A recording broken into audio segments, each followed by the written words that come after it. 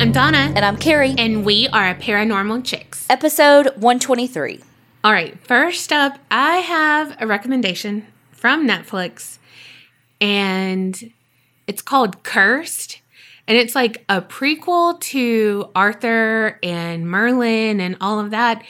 And I binged it in, 3 days, maybe 2.5. And I say half because, I have weird hours. I really thought you were going to recommend that 365 shit. I've already talked about it, I thought. Oh, maybe. I don't know. I still hadn't watched it.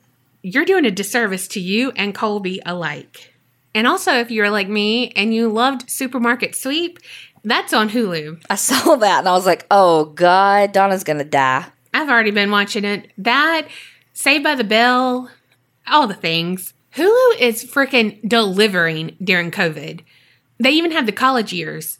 But I'm trying, I'm trying to do it in order. They have all the Brady Bunches and the Golden Girls, too. Okay, well, Brady Bunch, blech. Golden Girls, yay. But you've already watched that 25,000 times because she owns a complete series. You're not wrong. I know what else isn't wrong. Look, every week I try very hard to come up with the lamest way to segue into Patreon. Well, you succeed, ma'am. Well, good. Mm-hmm. If they're wrong, I don't want to be right. I almost said that. And then I was like, too far.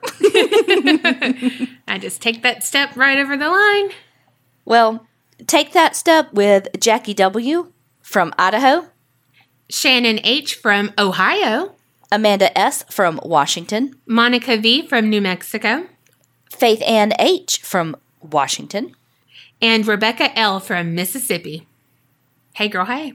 Thank y'all all so much for joining Patreon. If you want an episode shout out, head on over patreon.com/theapcpodcast. Ooh, one quick thing I wanted to do business-wise. So because of COVID, those of you who have ordered some merch, it has taken a while for some random stuff. It doesn't even make sense which ones are random.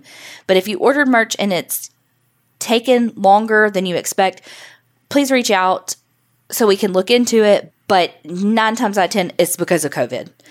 All right, let's just jump right in. Picture it. We are going across the pond to the 1800s. Oh, shit. We're taking a time machine. We're going back. We're going to talk about Sarah Rachel Russell. She goes by Rachel. So Rachel was born 1814, and we don't really know much about her childhood and her family. Some say that she was from a Jewish family, but we'll touch on that a little bit later because it's maybe not. Rachel didn't have any formal education. In fact, she was illiterate, but she was very street savvy. She grew up very poor, again, from what we know of.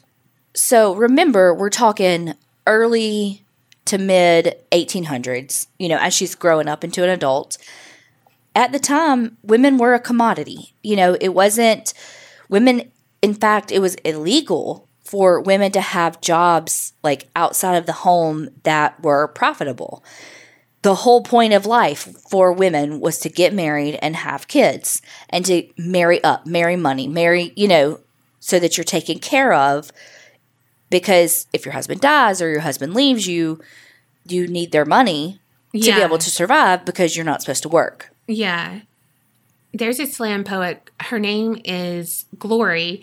And she has this whole thing, and I'm just snaps all around because it's about her being a bigger girl on Tinder and all the things, Mm-hmm. But then she's everyone says you need more confidence and all of that. Not to her, but just in general in society to women.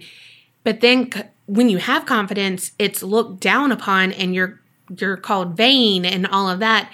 And she basically says confidence is so negative in other people's eyes because when a woman's confident and she is assured of herself and knows her worth, it's harder to commoditize her. Mm-hmm. And I was just holy shit, you're right.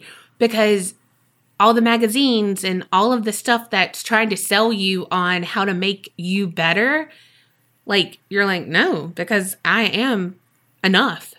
Well, that goes along with this story. Oh, shit. Rachel had been married a couple of times. The background's a little fuzzy. Again, 1800s.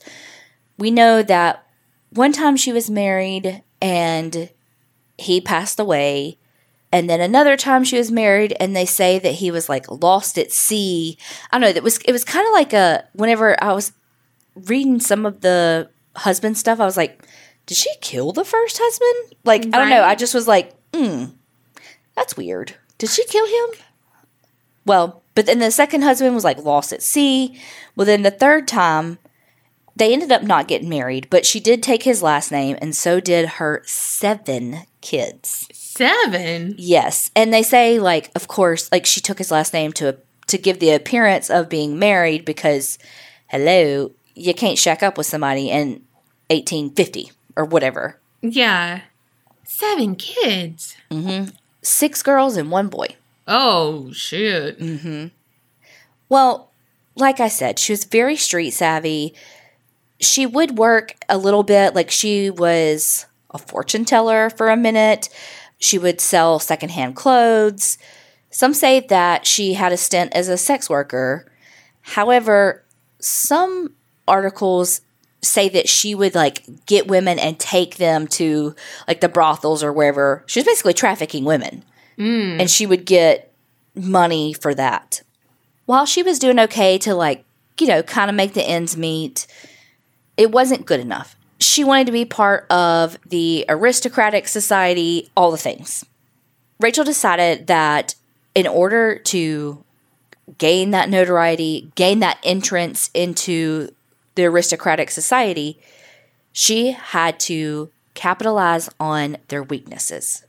And one way in which she could do that is to target women who wanted to remain beautiful, because she knew women wanted to remain beautiful because women are seen as a commodity, and beauty is one of the most important parts in order to catch and keep a husband back in the day. In some situations now, but for sure back then. Well, makeup was frowned upon at the time. People would say that, you know, when you look at the Bible, it was like all the Jezebels and all that in the Bible that wore makeup. And then Queen Victoria even took a stance saying that makeup is only used for the theater and by sex workers. And so women of basically good standing should not be wearing any type of makeup. But as the women aged on the day-to-day life, they wanted makeup to make themselves feel more beautiful and be more attractive to their husbands. So she saw this as her in, because if she could sell cosmetics and beauty treatments and all of that, she could get her foot in the door. But once her foot was in the door, she had them, because they had to keep the fact that they were buying cosmetics and doing all these beauty treatments hush-hush. So now she had them, and she could blackmail them if she wanted to. So it was a win-win. She would get money from the treatments, and then if they started talking shit, well, now she's got something on them.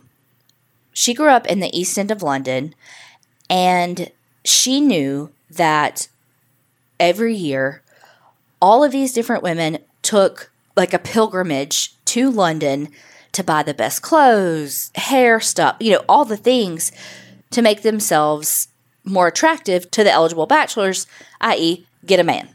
So Rachel is like, here's my chance. Rachel decides to open this beauty salon on Bond Street, which is in the Mayfair district, where this is where all the people always went. Yeah. When they were going to get all the good to catch them a man. Yeah. That's the place to go. Well, she was right in the middle of it. When she opened this beauty salon / cosmetic place, all the things, she started calling herself Madame Rachel, because there was a French star who was Madame Rachel. You liked my French version.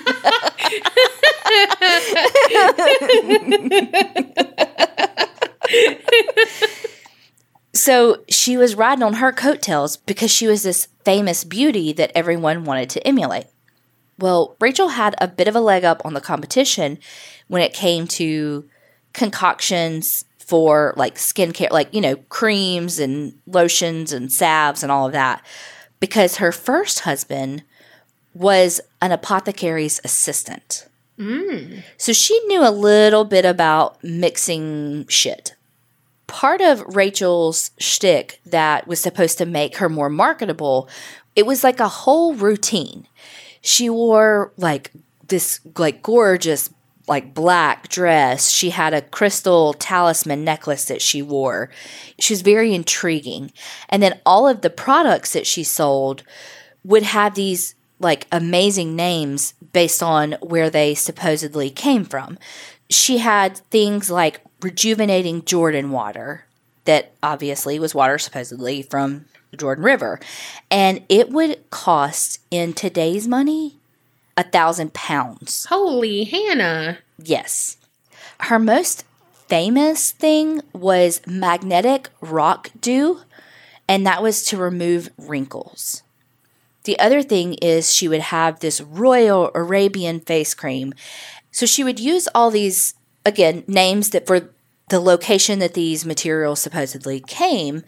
She would also claim that some of her clients were royalty and that Arabian princesses and all of this would use the same ingredients and the same creams and so forth and so on. And look, she was all about the showmanship. She was a salesperson through and through. She had this young boy who was black wear a turban and like be part of her sales process to like help greet them at the door and bring them perfumes and all of that, because she wanted to create the appearance that he was from the Middle East and that, that he was like bringing her all these things and all the fake shit. The other thing that Madame Rachel did, she, again, while she was illiterate, she relied heavily on her daughters to write things for her. She was in the advertising game before people even knew what advertising was. She would have her daughters write the advertisements that she dictated and would put those in papers and that sort of thing to get the word out. So it's like once she started having a few people come, obviously word of mouth too, because it was like this hush-hush club that people were in. Like, you know what I picture? Do you remember on the movie Death Becomes Her? You know the lady that they get the potion from that like keeps them from dying? Like how she had like this whole like jewel thing and she pins it on. Like it was very much that to me. Like that's exactly how I picture how Madame Rachel operated. Okay, I can picture exactly that. Tries to make it seem, again, like quote unquote exotic and all the things. Well, people started coming in droves. She was making a fuck ton of money. So women would come like under cloaks and all that because, again, it was like you were not supposed to wear cosmetics. You were not supposed to do any of that. And so did they do it? Yeah, but it was all secretive. Madame Rachel would also allow women to purchase these treatments on credit because women didn't have their own money. They had to spend their husband's money. And if they didn't have it right then or they had spent too much, they didn't want to ask their husband for more money, she would say, oh, that's okay. You can buy it on credit. And then she would randomly be like, okay, your money's due. Like, where is it? And if they were like, well, I don't have the money, she's like, well, then you can't get any more treatments. They would be like, but, because the women became addicted to the treatments. And so she'd be like, well, then you got to give me something in its place. So women would give her their valuables, their jewels, their anything that was of equal value of their debt to her. So she was getting all these valuables from these women. She would pawn some of them, keep some of them. And by this point, she's making so much money. She's sending her kids to these like amazing schools. Like her son went to medical school. One of her daughters went to this opera school. operatic school, I think is what it's called, but something about the opera. Her store, Temple of Beauty, started doing so great that she opened a spa in the building next door named Arabian Baths. So picture like a spa like we would have now, but it also had a section for more discreet services. So it was a place where women could actually come and have sexual rendezvous and it be a secret. On the flip side of that, there was actually a place where men could pay and watch women in these baths through like peepholes that the women didn't know were there. This lady was an entrepreneur in the worst way possible. Yes. So women could, again, pay for these secret rendezvous. And she had men that were watching women bathe without their knowledge. So now she has all these people that are tangled in her web of secrecy that she can now blackmail if they stray, if they don't pay or they don't do all of this or they don't give her as much money as she wants. She can do whatever she wants to now. Remember how I said that women could basically have IOUs for her, you know, as part of their debts for treatments that they didn't have the money for right then. And that they would pay with some of their like jewels and all of that. Well, there was one of her patrons, Georgina Elizabeth, and she was the Countess of Dudley. She had racked up some bills that she couldn't pay, but she had this one set of diamonds. And it's said that they were like irreplaceable set of diamonds worth a ton of money. Well, she gave them to Rachel as payment for it. But then it's like, okay, well, where did your beautiful diamonds go? So she gives them to Rachel. Rachel basically pawns them off. And then to cover her tracks, Georgina Elizabeth says that they were stolen. So her husband's none the wiser. He thinks that someone broke into their house and stole her jewels. Meanwhile, she had given them to Rachel to pay her debt, and Rachel sold them. Those diamonds were never seen again. So let's talk a little bit about the products that she sold. One of her services that she offered was called enameling of the faces. So she was not the first person to do this, nor was she the only person in town doing this. But again, she was really good at advertising. So she would advertise that her enameling lasted longer and her enameling was better and blah, blah, blah. So women would come to her and she would charge more. So what is this? Basically, they would put this, what I'm picturing as like nair on their face to get all of the hair and like peach fuzz on your face, get it off of it. And then she would use alkaline water to then wipe the face. And then get this thick paste to fill in the wrinkles in your face. And then finish it off with a little bit of rouge and some powder. But guess what? What? That paste is made with arsenic and lead. Oh, shit. Mm-hmm. As were a lot of the treatments. Because here's the thing. At this time, tuberculosis rampant, and did you know, okay, you know how like having very pale skin, being very thin and having very pale skin back then was like a thing with like the blush, right?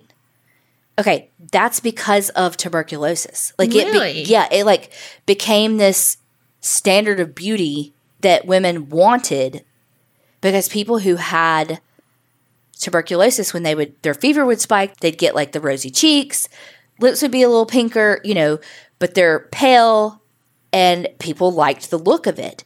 So with this enameling, it would like whiten the face, spruce up the cheeks a little, all the things. I think it was the arsenic and the creams that would do this, but it would actually like bleach out the face some, so it would make them look paler, which they wanted. And in these lower doses, it would actually create addictions to the creams. That's why I'm not sure if it was arsenic. Of course, I forgot which one it was.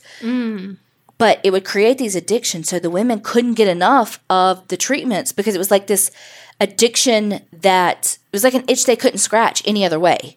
It's not like it was alcohol and they could just drink a different type of alcohol. It was this specific chemical in these creams. Not to mention that some of these women were slowly being poisoned. Much like, allegedly, her first husband, in Right. my mind. Right. I told you that's... Yeah. I really think that she did something to him. Allegedly, none of her descendants sue us, please. Also, the lead and all of the chemicals that were in the creams and salves and lotions and yada, yada, yada would also cause kidney failure. So it would make these women excrete a scent from the kidney failure. So it was like they were getting this addiction to the creams, but also they're excreting this smell, so they want the perfumes that she's selling. So it was just like a revolving door of her keeping them as customers. Yeah. I mean, she was basically a turnkey solution, but she was causing the problems that she had the solutions for that really weren't solutions. Nor were they problems, in the beginning. Yeah, she was causing them. Look, this bitch knew all the shit. She had the market fucking cornered. She knew how to advertise. She knew how to be a salesperson so that she could create this need in women for these products. She also had this brochure / book on the arts of beauty. And it had all of these quote unquote beauty secrets in it. And of course, the only place you could buy said book was in her shop. So if you wanted these beauty secrets, guess what? You got to come in. And guess what? She is such a good salesperson that when she greets you at the door, trust that you're going to buy something. Okay, back to some of the products that the women used. And I'm sure that she even had some male customers for that matter too. But powders were mixed with lead and mercury. Waters were mixed with urine. Gross. I mean, if you're into a golden shower, that's fine. But you have to fucking consent to that shit. Oh, I forgot to tell you this too. Rachel was in her 50s when most of this took place. But she told everybody that she was in her 60s and that all of this stuff worked so well, and that's why she looked so young for her age. Wow. The other story that she told that kind of drew people in was she said when she was younger that she had an illness in which her fever spiked, and her fever was so high that the doctor shaved her head to help lower her fever. And, long hair was a sign of beauty back then, and so she was very upset that her hair had to be cut off. And so the doctor was like, look, don't worry about it. Here is some cream that's going to make your hair grow back tenfold. Can I get that? So when all these people met her and she has this hair down her back and it's this beautiful hair, they're like, oh my God, I want that cream. And that was kind of what got her foot in the door at the beginning. And of course, over time, the story changed. It became she almost died. It became she created the cream. It became her entire family almost died. The story changes based on her audience and what she's trying to accomplish with them. A few years into these shenanigans, Rachel gets a new client, and her name is Mary Tucker Bordadell. And Mary was in her early to mid-60s, and she was a widow. Her husband was a soldier who had recently died. He left her enough money from what he made and his pension to keep her living this military wife's lifestyle for the rest of her life. But the one thing that she was missing that Rachel capitalized on the most was Mary's need for love. Mary was lonely, and she wanted to find that companionship, but she knew that with her age, it was going to be difficult for her to find someone, quote unquote, appropriate for her, given her status in life and her age. Mary starts participating with all of Rachel's schemes and gimmicks and enameling and this and that and this cream and all the things, all the perfumes, all the everything. And she does this for 2 years. She is getting to a point where she is having a hard time covering the cost. She has now spent like a fifth of the fortune that her husband left her. What the fuck? Yes, we're talking in today's money, hundreds of thousands. Buku money. Yes. Look, I watch TikTok skincare shit. I get it. I buy all the shit too. And I'm like, need to be on a budget. But I'll tell you right now, I would have been a customer of Rachel's. I would not. I would have been a customer. One, because I'd be a spinster looking for somebody. Be like, I need to look 20 years younger. Okay? Meanwhile, I'm the girl who still doesn't wash my face before I go to bed. I know. Don't come for me. It's stupid. It's terrible. And I'm going to have wrinkles so bad. I'm already getting them. But I'm too fucking lazy. And I'm going to wish I had later in life. So Mary has spent all of this money with no results. And Rachel, being savvy, business shrewd thing that she is like, Mary's getting tired of this. I got to flip the script. So Mary comes in to end it all, be like, look, I am done. I'm not using any more of your shit. It doesn't fucking work. And Rachel's like, guess what? You know how you've been bathing across the way at my Arabian bathhouse? Well, there is a guy that's been eyeing you and thinks you're very beautiful, and he wants to marry you. Oh, by the by, he's a lord, but he just hasn't come to tell you yet. And so Mary's like, hold the phone. Skirt. There's a fucking titled man that likes me? Rachel tells her his name is Lord Ranelagh, and he's very interested in you, and he thinks you're very beautiful, but again, he's of like noble blood, so his family doesn't really want him to be with a commoner. She's like, but I'm gonna hook y'all up. So the next time Mary comes to her shop, she walks in, and there stands a man, and he turns around, and he is so handsome, and it's him, Lord Ranelagh. And he tells Mary he thinks that she's so beautiful and that he wants to marry her. But like I said before, she's a commoner. His family will not approve of it. But maybe, just maybe, if she does some more of Rachel's treatments and gets a little more beautiful, his family will be okay with it. Can I get a big fuck you? Right? A fuck you. If you... Oh, fuck. And he's like, I'll marry you when you get a little more beautiful for, again, his family. And she says, well, can you help me pay for it? And he's like, I can't help you now, but when we get married, I will share all of my wealth with you.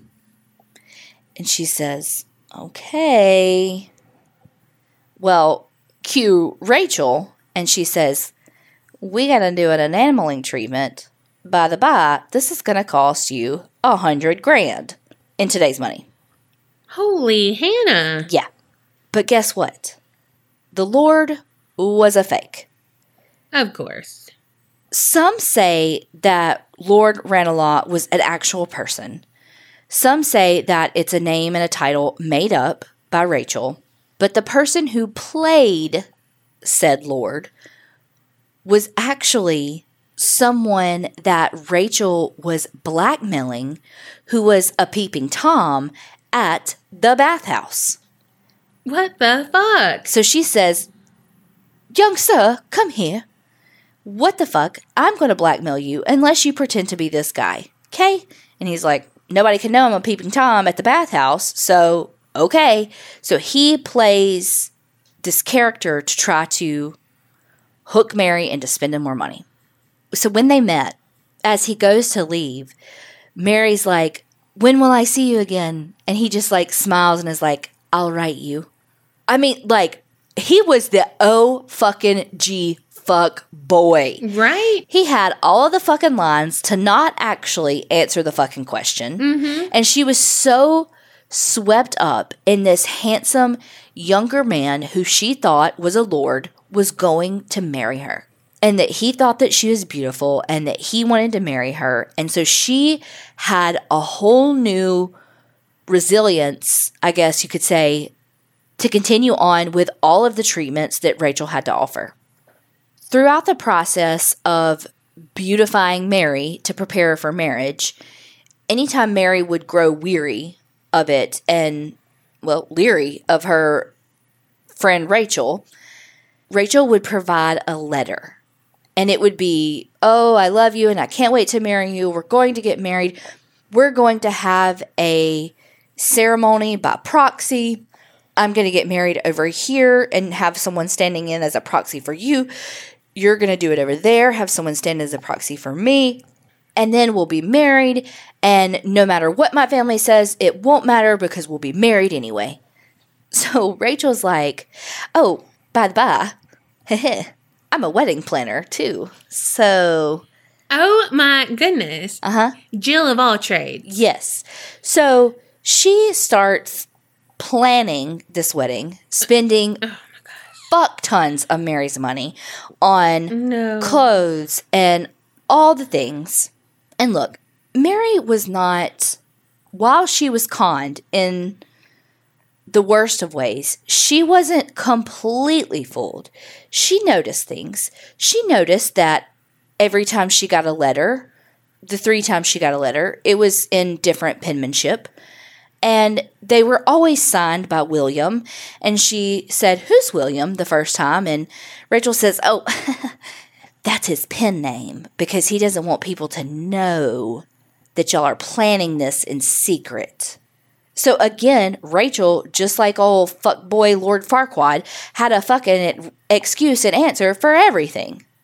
Well, one day, Mary gets arrested. She gets arrested for not paying on debts. Wow. And she's like, what the fuck? And it's like to this random thing, and she's like, I didn't buy anything there. So she's in the slammer, and she calls Rachel, and she's like, what the fuck? Come help me. Like, what is this? It was for stuff Rachel had bought. Oh my gosh. But Rachel bought it, quote unquote, for Mary's upcoming nuptials. Mm-hmm. Yeah, right. So Mary's like, you got to come up here and you've got to explain what the fuck is going on because I didn't buy this. I didn't know I had this debt to be paid. Well, Rachel's like, okay.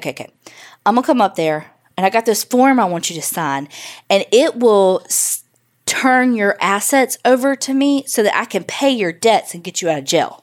No, honey, no. And Mary goes, that's weird.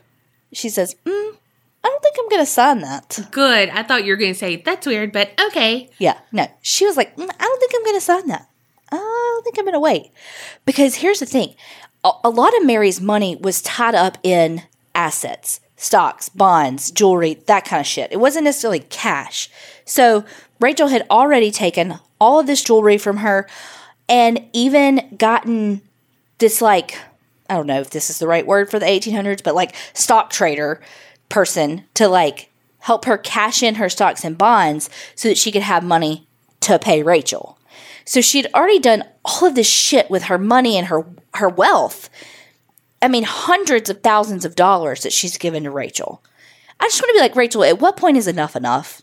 You know? Yeah. See, that's the problem is that she had a goal, succeeded that, but it wasn't enough. It wasn't enough. Greed got the best of her. It's never enough. When you go in with ill intent, when you get it, it's never enough. So old Mary sits in jail for a couple of days. She gets out, kind of squares it up. She gets arrested again for, guess what? A tailor that was altering her supposed wedding dress, but was really actually altering Rachel's clothes. Oh my gosh. And so she's like, you know what? Fuck this bitch. And she got an attorney. And it took another 2 years, but eventually Rachel went to trial for the fraud. Good. And it was a lot of he said, she said. Rachel, during the trial, even said that Mary's lying. Mary was actually a sex worker. And she's like, no the fuck I wasn't. You took all my money. Here are the letters. You said that Lord Farquaad liked me, and he didn't. And who is he? And when they put him on the stand, he was like, I've never seen either one of these women. Oh my gosh. And you know what? They believed him. Because of the time, and he was a man. Uh-huh. But Mary did have some proof. She had the letters, and the court was even like, wait, this is clearly written by 3 different people. That didn't make you go, She's like, I mean, it did, but at that point, she's so deep. And honestly, you see it a lot in sales even today. They create an urgency. Well, you got to buy it now, because if you don't buy it, Lord Roneley is going to break up with you. He's not going to marry you if you don't buy this right now. Oh, wait, you need a wedding dress like now. Oh, wait, you need this cream right now. So it creates this sense of urgency. I actually saw something about the different like current generations, like baby boomers, millennials, Gen X, Gen Y, Gen Z, all of those, and how baby boomers have an inherent trust in authority, and millennials and Gen Z don't. And so that's part of the conflict too, is that people think, well, they don't respect authority, but they don't have an implicit trust in authority the way baby boomers do. And that's how it was then too. Mary immediately trusted her and the fake Lord because they were in a position in society that was quote unquote above her. And so there was that implicit trust. So eventually it came back and the jury found Rachel guilty and sentenced her to 5 years in prison. She served her 5 years. She was probably a kingpin in fucking jail too. Oh, she was. Uh-huh. So, okay, she got out of prison after 5 years. So this is 1872. And guess what she did? Same thing. Exactly. All the same shit. So she got sentenced to another 5 years in prison. And after serving just 2 years, she died on October 12th, 1880. And even up to and past her death, the prison was getting letters to Madam Rachel asking for her recipes. Oh my gosh. So some people still believed. Wow. I want to know how much money she actually got in cash and in like jewels and shit. But I want to know how many people died from arsenic and lead poisoning. Yeah. And mercury poisoning. That is so crazy. I mean, at the very least, they died an untimely death. Like, it may not have been enough to like, okay, in a week you died, but I mean, it caused kidney failure, all that, So it did in the long run kill them. Mm-hmm. And I wonder how many. You know what? Rachel would be a leader of an MLM today. Yes. Like, she so would. Or a cult. A cult, well, you could say they're the same. So, not all MLMs are bad. Not all of them. That's multi-level marketing. So, like, well, I'm not going to name companies, but... Yeah. You all know. You all get the... Not all are bad. Not all are bad, but there's some that are legit bad. That yes, it's like a fucking Ponzi scheme. Yeah. Like, Herbalife has a whole documentary about it, how it was bad. Yeah. And, like, how... I mean, they got paid because they recruited people, not for selling the product. It was getting people to sell more product. And you know what I mean? Mm-hmm. And so it was like, who cares if the product's good? We just want you to get more people to push the product. But like, we want more bodies to, believe our whatever. And, like, I don't know. I just feel like I would buy her shit. Mm-hmm. On an MLM. Well, I mean, think about every time you've gone to buy a car. or anything that involves negotiation. It's like a house or whatever. It's like, well, there's another buyer, there's another that, and so it's like you create that urgency to where, okay, well, you're going to make an impulse buy. You're going to buy it at that price because there's someone else waiting in the wings. When 9 times out of 10, there probably isn't. And if there is, then it wasn't meant to be, Yeah. Oh, I'm definitely an impulse buyer. Oh, me too, 100. Well, I'm a researcher, and so I know what I want, but I impulse buy on that. When I'm like, okay, no, I want to buy it. And then it's like, and then I bought it. Yeah. And it's like a big purchase. Well, think about when we went and bought your car. That was one of the things they did. They were like, look, because Donna has this Honda CRV, and the Honda dealership was like, look, we keep 2 Honda CRVs on the lot. We sell 8 of them a week. If you come back tomorrow, it will probably be gone. And so it creates this urgency of like, no, we have to buy it today. Yeah. And I didn't have Yolanda, the Honda, anymore, so. It was urgent because we had to replace the car that was no longer working. Oh, God. We got you a good deal, though. Yeah. Just anybody that cons anybody, it makes me angry.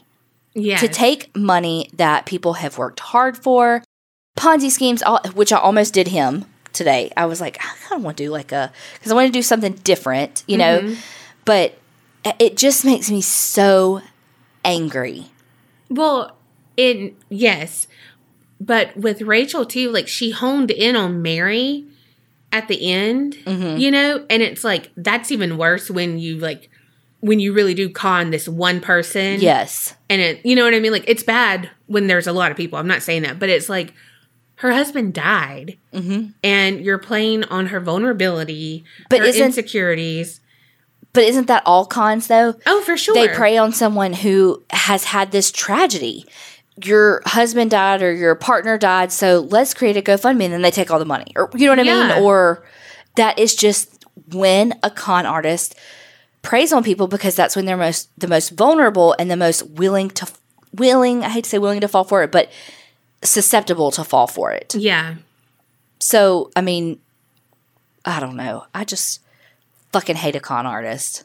But like, you know how I said, like, I don't think I would fall for a cult. I would fall for Rachel shit, like hook, line, sinker. Like, I got to sell my car because I'm trying to look 20 years younger, trying to catch a man.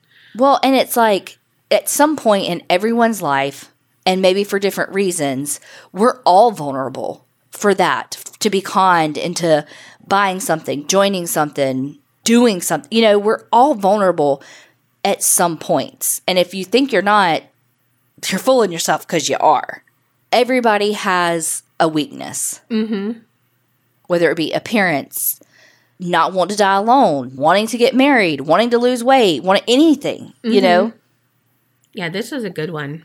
I mean, it was bad, but it was good. Thanks. I wanted something different. Okay. Tell me all about yours. I mean, but did you find any of her recipes? Okay. Get out. Tell your story. Well, my story has something in common with your story. Stalker. I'm talking about a jail, and your girl went to one. Okay, that's a stretch. Like Stretch Armstrong stretch. That was very hard to say, by the way. Stretch Armstrong stretch. But we are going back to the US of A for mine. So yeah, that's where the commonality ends. And more specifically, we're going to Council Bluffs, Iowa. The jail we're going to cover was originally known as the Pottawatomie County Jail. Hopefully I said that right. But it soon became known as the Squirrel Cage Jail. It was built in 1885 and was designed by William H. Brown and Benjamin F. Haw. It was very innovative for the time, and it cost $30,000 in that day's money. The patent for this design was stated as, "The object of our invention is to produce a jail in which prisoners can be controlled without the necessity of personal contact between them and the jailer." How'd that go for them? Mm-hmm. And also, another alluring aspect of this design was that it boasted to provide maximum security with minimum jailer attention. Okay. How'd that go for him? Yeah. And like word on the street, it was like if a jailer could count and he had a trustee that he could trust, he could control the jail. So basically a Geico commercial where it's like, it's so easy, a caveman could do it. The Squirrel Cage Jail, it was one of 18 revolving jails, but it was the only one that had 3 floors for prisoners. So picture a Lazy Susan with jail cells on it. I was about to say, what do you mean revolving? Like those restaurants that are on top of buildings? And like they the spin? building doesn't revolve. It's inside. So a Lazy Susan inside, 1 per floor. And it spins. Yes. I'm going to tell you more. Sometimes it was called a human rotary. Like, how cryptic does that sound? So the cells, they had 10 cells per Lazy Susan, basically. And the cells were pie-shaped. So, I mean, like piece of pie-shaped, if you know what I mean. Oh, okay. Like a triangle. Yeah. Like a Trivial Pursuit board. Yeah, that's legit exactly what I was picturing. Like a piece, like your movable piece. Yeah, that's what it was. Okay, so they revolved around in a cage that had 1 opening on this Lazy Susan of a mechanism. It's kind of like those revolving doors at a hotel where you could only, like, 1 person can come out at a time. The other ones, they're locked in. In order to let a prisoner out, jailers would have to revolve the cells around with a hand crank until they got to that person and it was flush with that 1 door. And each floor had only 1 door. Today, the cells no longer rotate, and somewhere said it would cost like $10,000 to get it in working condition again, which, like, why would you really want that?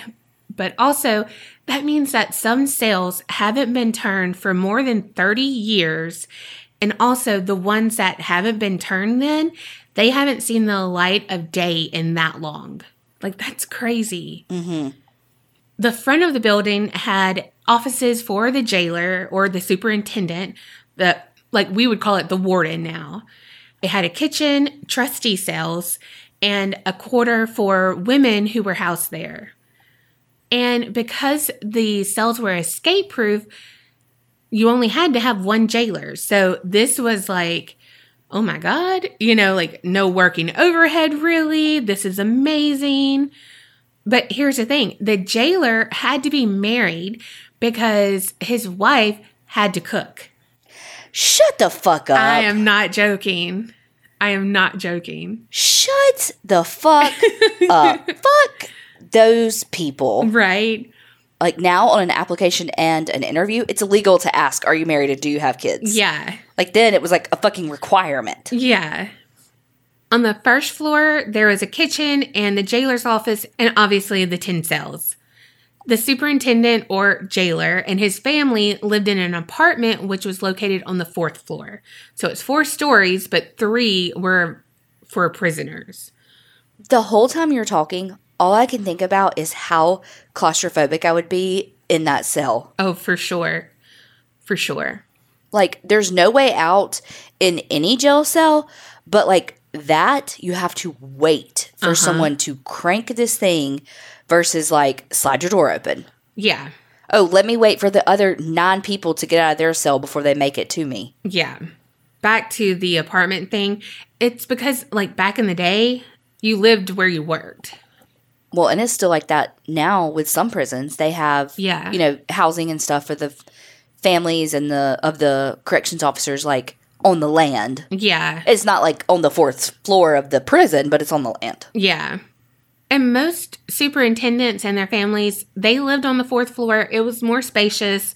Obviously, it was more homey, all the things. But the last jailer, he moved his family's sleeping quarters to the 3rd floor because he was just like, I am so freaking tired of walking from the 4th floor to the 1st floor, like to process inmates all night.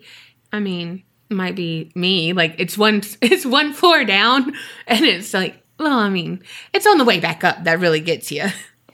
So you put your kid with the inmates? I mean, cool. What they did, they took over what had been the women's cell for sleeping, because I think that they were then moved off before this.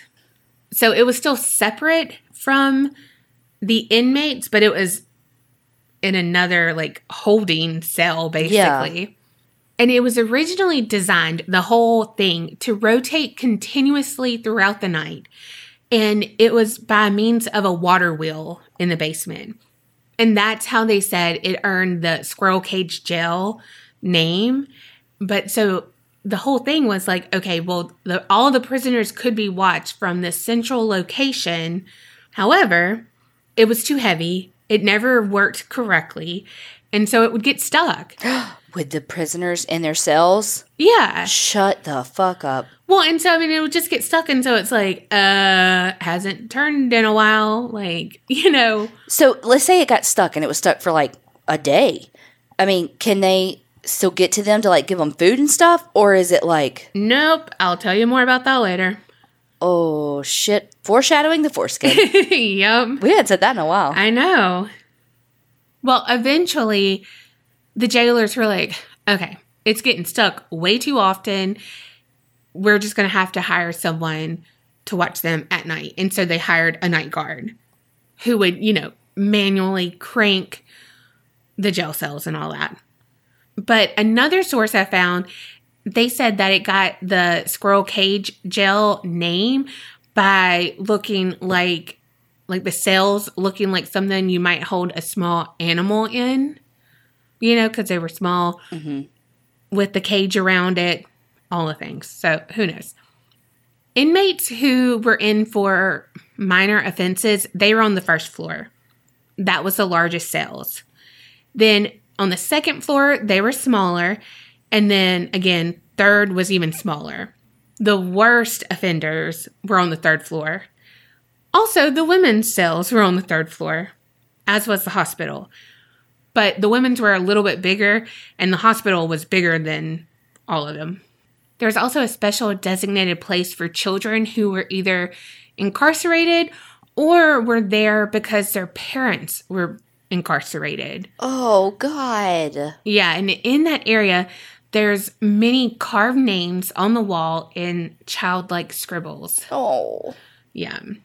So a little bit more about the cells. Each housed 2 inmates and had a set of bunk beds because obviously it's a pie shape. They're not going to have separate beds, right? You know. The cells were described as cold, dark, damp, and tiny.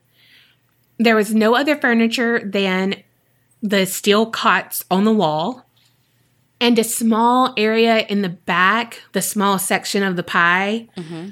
It had a hole, basically, in the back for their toilet.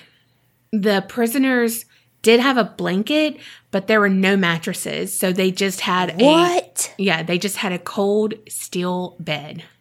There was 1 shower per floor with cold water only. The men were only allowed to shower once a week, and they had to do it with their clothes on. Because basically, that meant that they were doing their laundry at the same time. What the fuck? Yeah. Like, I don't think I don't think that's how that works. Yeah. Oh, my God. So, if they did their laundry in the shower, think of how often their blankets got washed. Oh, God. Well, think about that.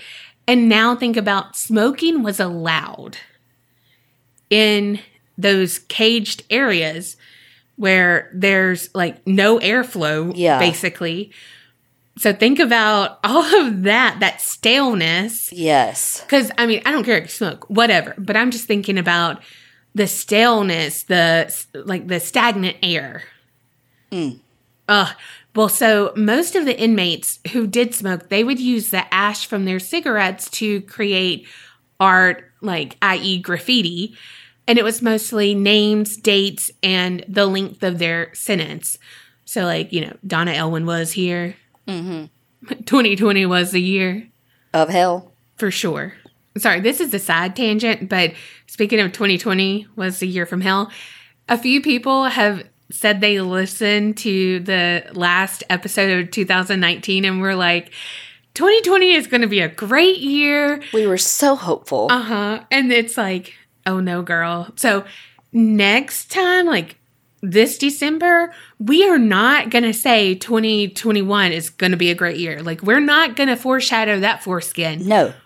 It's so funny too, because that podcast I listened to, The Bitch Bible, she did the same thing. She was like, 2020 is the year of me. Like, I'm going to travel. Because she's like she's going to want to have a kid soon. And so she's like, this is my year to live my life, do all the things that I won't be able to do financially after I have a kid. Yeah. And she lived in California, so she's been quarantined in her house the whole time. Damn. Okay, let's go back to their hell. And, seriously, they had a solitary confinement cell. I mean, other than not having a roommate, how could it possibly be worse? Right? It does get worse. It was near the jailer's desk, and they used it more as, a timeout. So, if the person who was coming in during the check-in process, they were resisting, mouthing off or whatever, they would put them in there, let them cool off, whatever. And most people would only stay there 30 minutes, an hour. But records show that one guy did spend 10 days in there. And I'm going to tell you what this is. The cell is as narrow as a doorway and only a couple of feet deep. And it has a steel door on one side and bars on the other.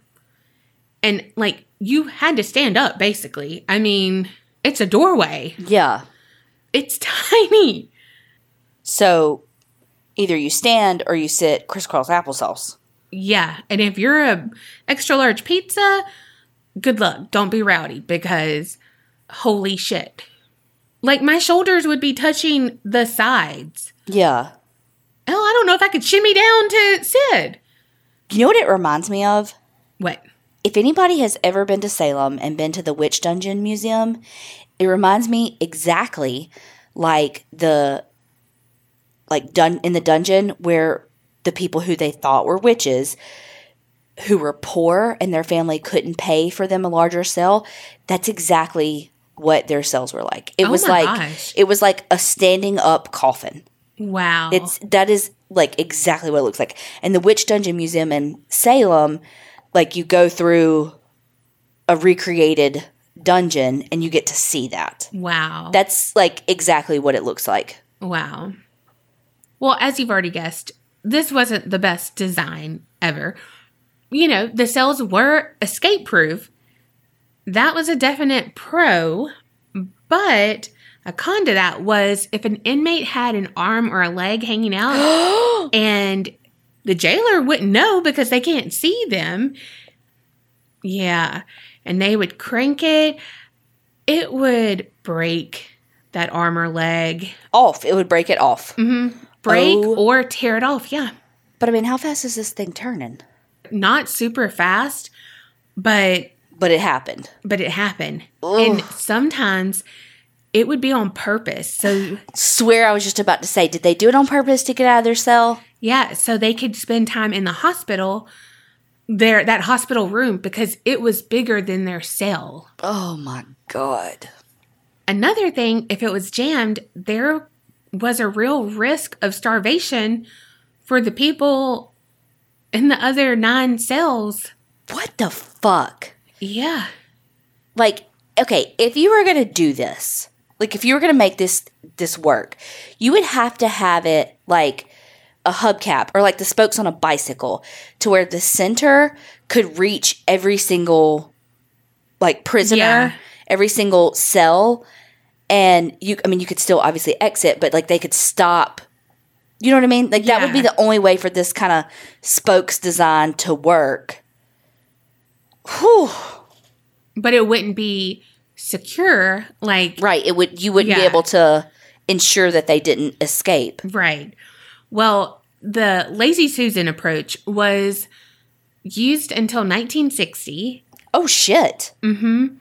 And it was only then when a fire marshal was like, no, I'm banning this, because a prisoner died in his cell and the cell block was jammed and his body, his fucking corpse, was stuck in that jail cell for 2 days. Fuck. Well, that's what I was going to say earlier. Like, I almost interrupted you to be like, so what happens if there's a fire? And then I was like, no, I don't want that to be part of the story, so I'm not going to guess it. Yeah. I mean, if there's a fire, you're fucked. There's no fire code here. Because, one, not to throw shade at anyone, but no one is going to stand there and crank these cells out. Exactly. When there's a fucking fire. And it's 3 floors. 1 jailer. Like, nah. Mm-mm. But after that incident, which was really sad, cell doors were cut into every cell. Could you imagine being one of the prisoners, like, that had been there for a long time, and then you get a jail, like, you get a door cut in your cell? Like, can you imagine, just the excitement, the, like, relief? I still don't understand their plumbing situation. If their cell rotates, like, they basically had a poop chute. Mm-hmm. Okay. Yeah, basically. My luck, I'd be pooping and this son of a bitch would start turning. In the early days of the jail, like, the worst of the worst was housed there, and so they were waiting execution. The last 2 men who were hung in Iowa spent their last hours in this jail. But soon it became holding cells for people who were awaiting trial for lesser crimes. It wasn't just the hardened criminals only. But like you mentioned before, it was so bad that people would do anything to get out. You know, I mean, again, hey, let my arm be ripped off so I can go to the hospital in the same prison, just a bigger place. For probably just a couple of days. Yeah. Well, there was one prisoner. His name was Willie Brown. He died trying to get a medical transfer. He ate glass. Mm-hmm. But he died. Oh, my God. But I think he died at the hospital. The hospital on the 3rd floor or 4th floor, or like the actual hospital, I think. But there were 4 people who died in that jail. 3 were inmates and 1 was a police officer. How? So 1 inmate had a heart attack. Another died by suicide because they hanged themselves in their cell. And then 1 prisoner, he fell from the 3rd level of the jail cage because he was trying to write his name on the ceiling. Oh, shit. Yeah, and fell. Then in 1932, there was a farmer strike and 84 people were arrested. So the police were like heavily armed with machine guns because they didn't want any jailbreaks from like a mob coming or anything like that. Well, it wasn't that he was killed by like the crowd or anything like that. It was a random accident where he shot himself with the gun. Oh, shit. Yeah, it was just like chaos and everything, and he shot himself. But it was not on purpose. So, did anyone ever actually escape? It's like they were so terrified that someone was going to. Did they? This is going to sound like we practiced this, but we did not. We could never do it. Mm-hmm. You know we're never on top of things to practice nothing. I was going to say, I mean, we on top of some stuff. Yeah, well, not our lives. Just our men. Well, the one man. I'll be silent over here. I'm back on Tinder and Bumble, y'all. So if y'all see me out there, just look the other way. Mind your business. Okay, but in the last few years of it being an operating jail, it was kind of a free-for-all. And you can see there's several patched holes in the walls where the inmates tunneled and were, able to free themselves. And it was still like one lone guard sitting in his office, watching TV, sleeping, doing whatever, not caring because, it's escape proof and all of that. Mm-hmm. But no. So, yeah, people did it after, everything stopped working. And, when it was up and working how it was supposed to, no one escaped because there was no way they could. Yeah.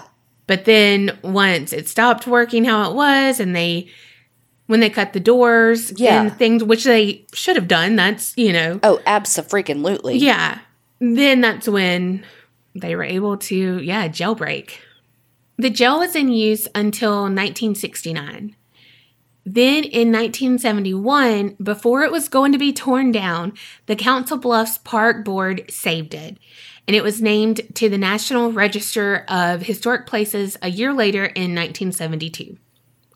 Then the Historical Society really put forth a huge effort into saving the jail in 1977. They're the ones who own and operate it today as a museum. The signatures and dates of a lot of the prisoners remain in the cell walls right now, and you can see that. And today there's only 3 revolving jails that remain, and they're all preserved as museums. I want to say first that it was featured on Ghost Adventures, but it was on the Serial Killer Spirits miniseries last year in 2019. And this was because a serial killer named Jake Bird, who was also known as the Tacoma Axe Killer, he was jailed there.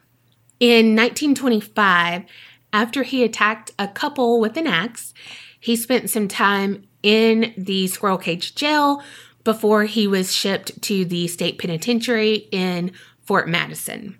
And later, after he did some other terrible shit, but in the 1940s, he confessed to killing 44 people around the country. And he was one of the first registered serial killers in the country.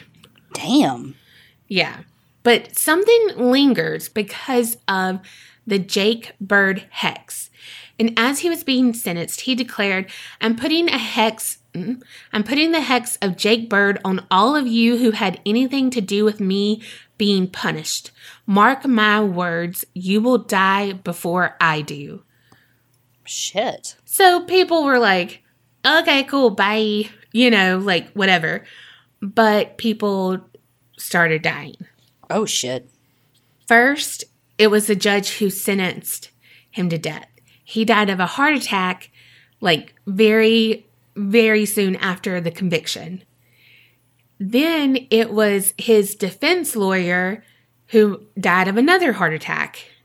Well, his defense lawyer was his defense lawyer. But he just was part of it. He's part of it, and it's like, you didn't do a good enough job, And then third, it was a police officer who recorded his confession.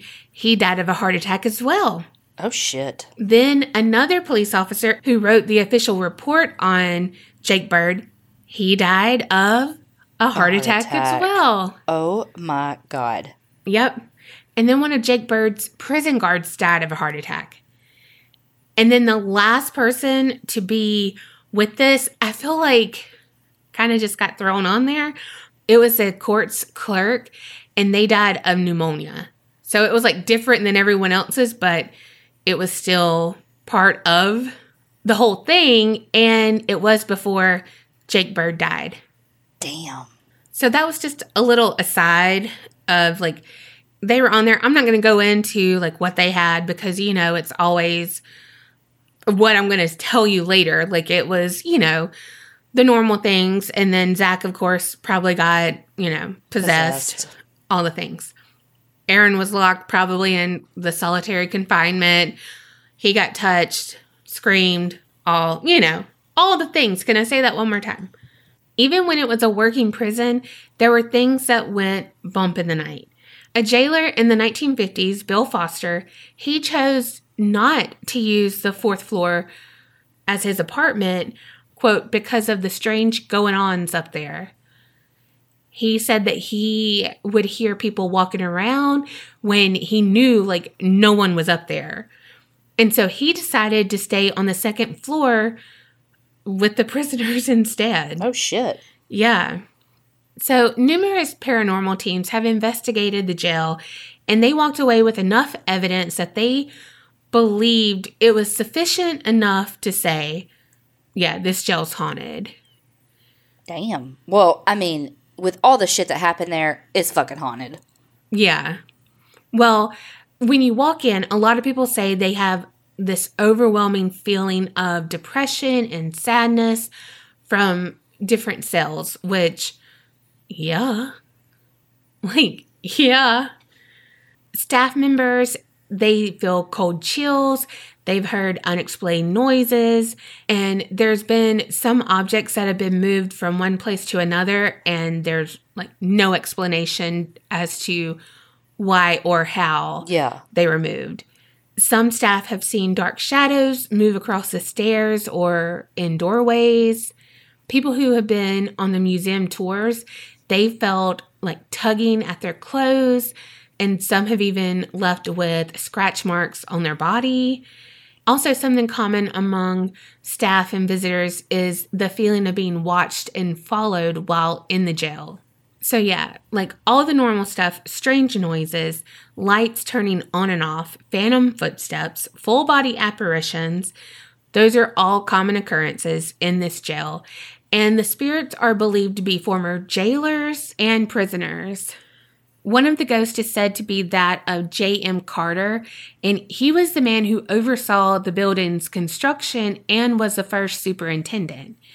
And his apparition has been seen on the 4th floor, which he was the first resident of.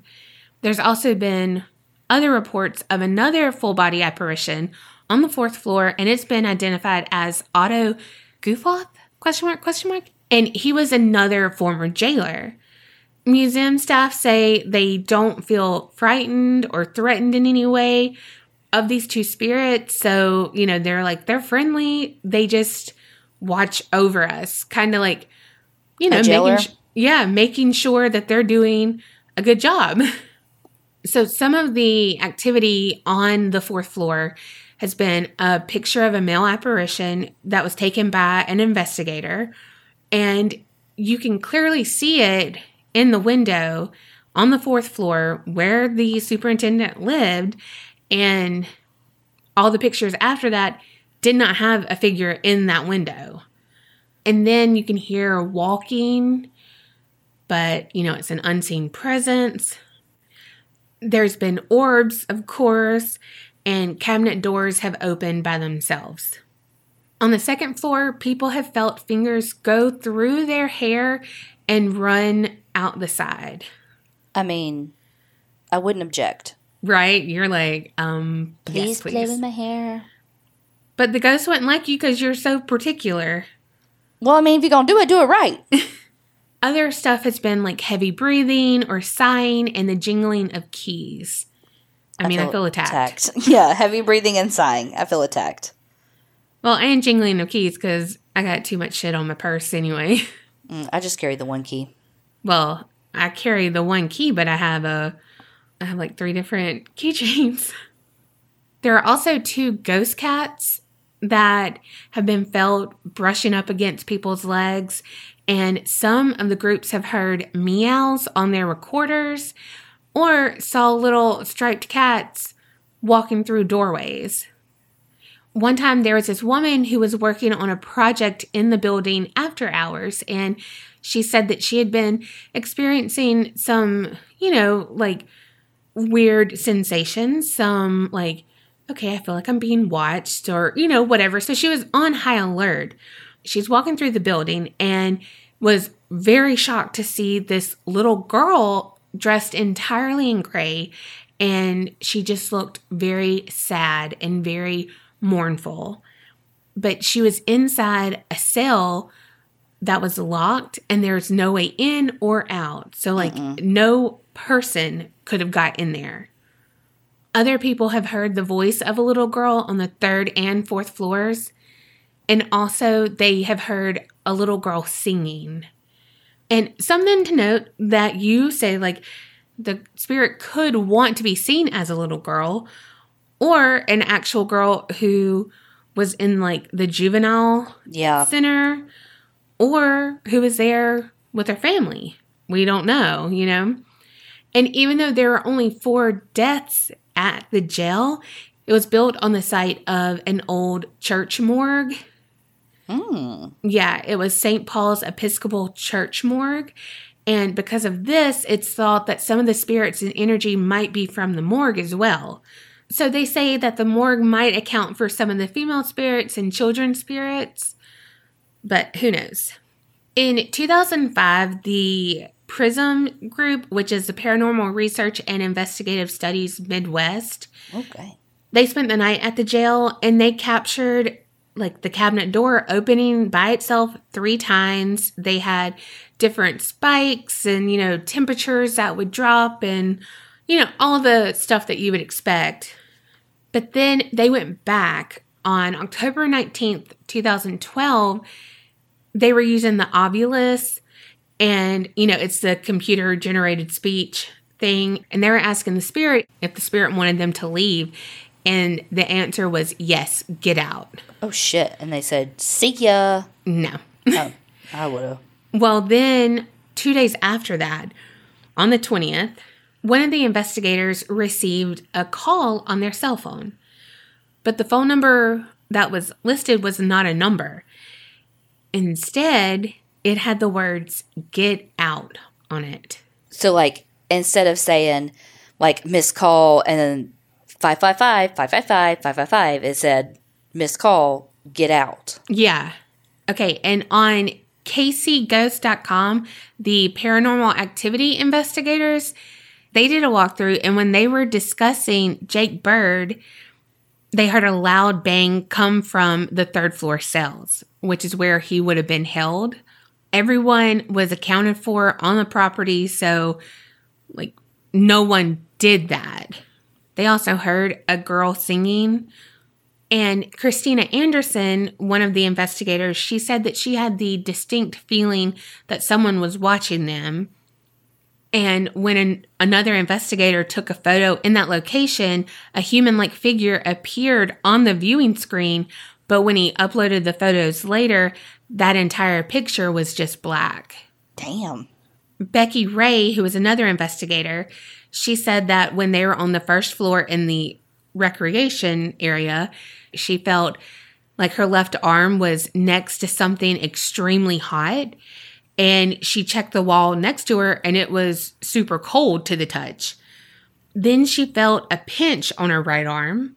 And then she felt someone pulling the hair on the top of her head. And she wasn't standing next to anything that would have caused this reaction.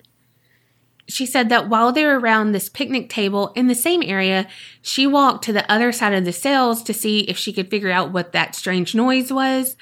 And when she looked back to the group, she saw someone that appeared to be watching her from the landing above the men's showers.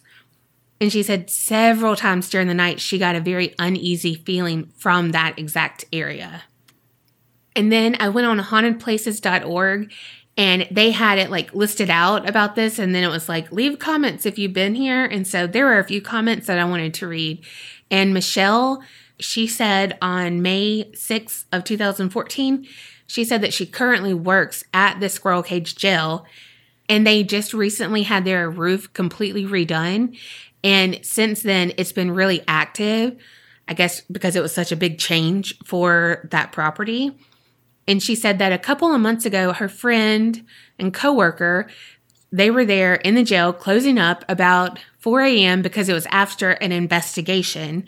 And she was walking down the stairs, and in the window in front of her, she could see the reflection of a man behind her at the top of the stairs. And then in the window to the right of her, she saw a little girl in a white dress and long blonde hair. And she said the second she turned to look at her, she was gone. Damn. And then one time they had this like like quote unquote employee night where they stayed overnight at the jail. Well, they actually slept in the cells. One of her coworkers, who was her bunkmate for the night, had a dream where a creepy guy with a blacked out face was coming at him in the cell that they were. And he woke up screaming. She said she didn't even hear him, but everyone else came to his rescue. That's weird that she was in the cell with him and didn't hear him, but everybody else did. Yeah. I mean, maybe she's a heavy sleeper. I don't know. Then Bill said on September 15th, 2014, that he visited the Squirrel Cage jail a few years ago, and on their tour, they could hear footsteps behind them. And so he stopped and asked the guide, like, hey, is there another group behind us? And he was like, no, we're the only group in here. And they could hear the footsteps again. So it's like, okay. And then he said that he did like an overnight investigation. And on overnights, you have access to the 4th floor apartment. And his group consisted of 6 members. 5 went inside the apartment and he sat on the landing on the top of the stairs. Well, he heard whispering behind him in his right ear. And then the door handle turned and the door swung open. He slid to the side to move out of the way because he thought someone was coming out. But he turned to see all of them sitting crisscross applesauce on the floor about 8 feet away. And so he was like, did you open the door? And everyone was like, nope, it opened by itself. Like, we saw that too.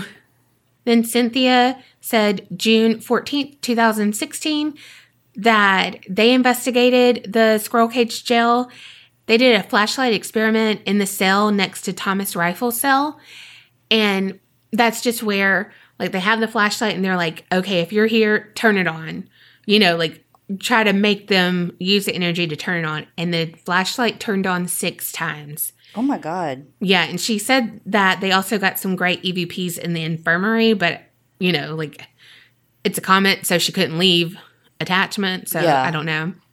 And then KB on February 3rd, 2017, they said that they visited it for a flashlight history tour, and it was not billed as a paranormal hunt, but they were shoved twice to the point that if someone hadn't caught them, they would have fallen flat on their face.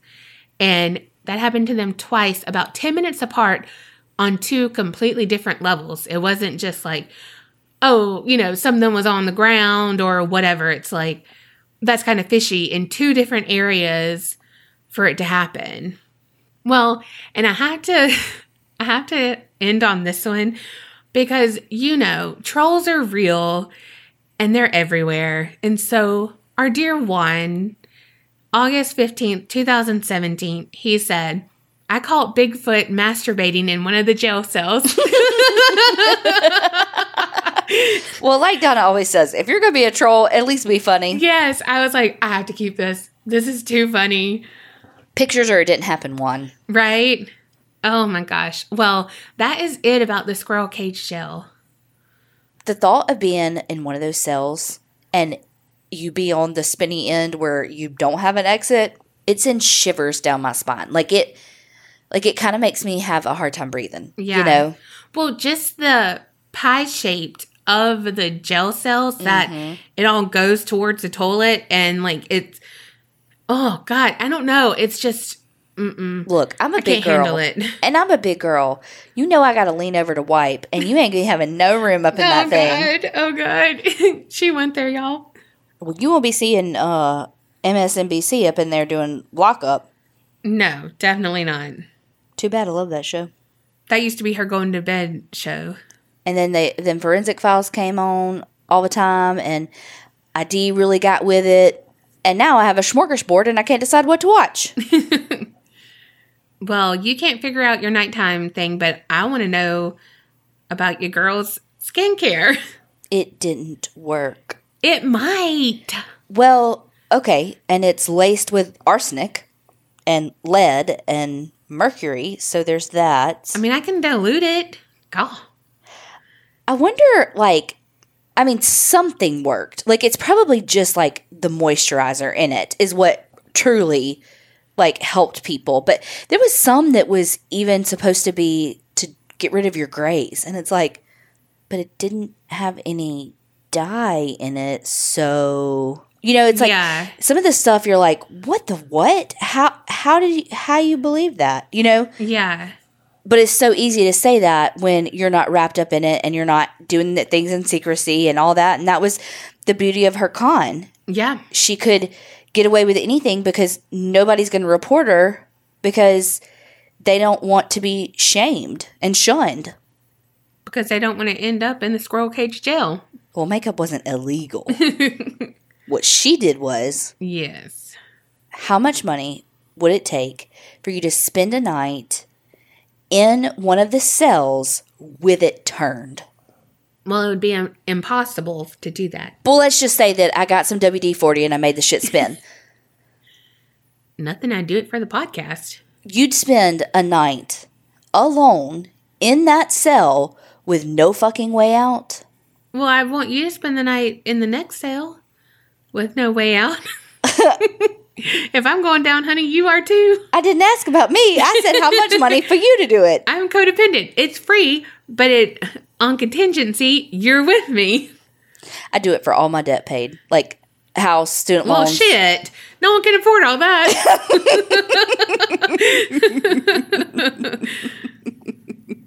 I do a lot of shit for student loans to be paid off. Okay, how much money would it take for you to spend a whole night in the solitary confinement cell? Okay, did you not hear when I said I might just have to wedge myself? Which is why I'm asking. I don't know, my legs would give out. That's why I'm asking. I'm not a flamingo. You so damn short. You could probably sit long-legged in there. Nah, not in that. Not in that. And my leg's too big to fit between those bars. Your ankle could. Nah. And then the shit would turn and then you'd lose a foot. Okay, but for real, how much money? $10,000. Oh, see, I was going like 500 a million. 500,000. I'm a cheap bitch, apparently. I mean, what would I do for a Klondike bar? A lot. I mean, I would do it for probably less. Like 100. No, I'm kidding. Okay, y'all tell us what y'all think. How much money would it take for y'all to try one of those two things? Let us know. And remember, creep it real and don't get scared.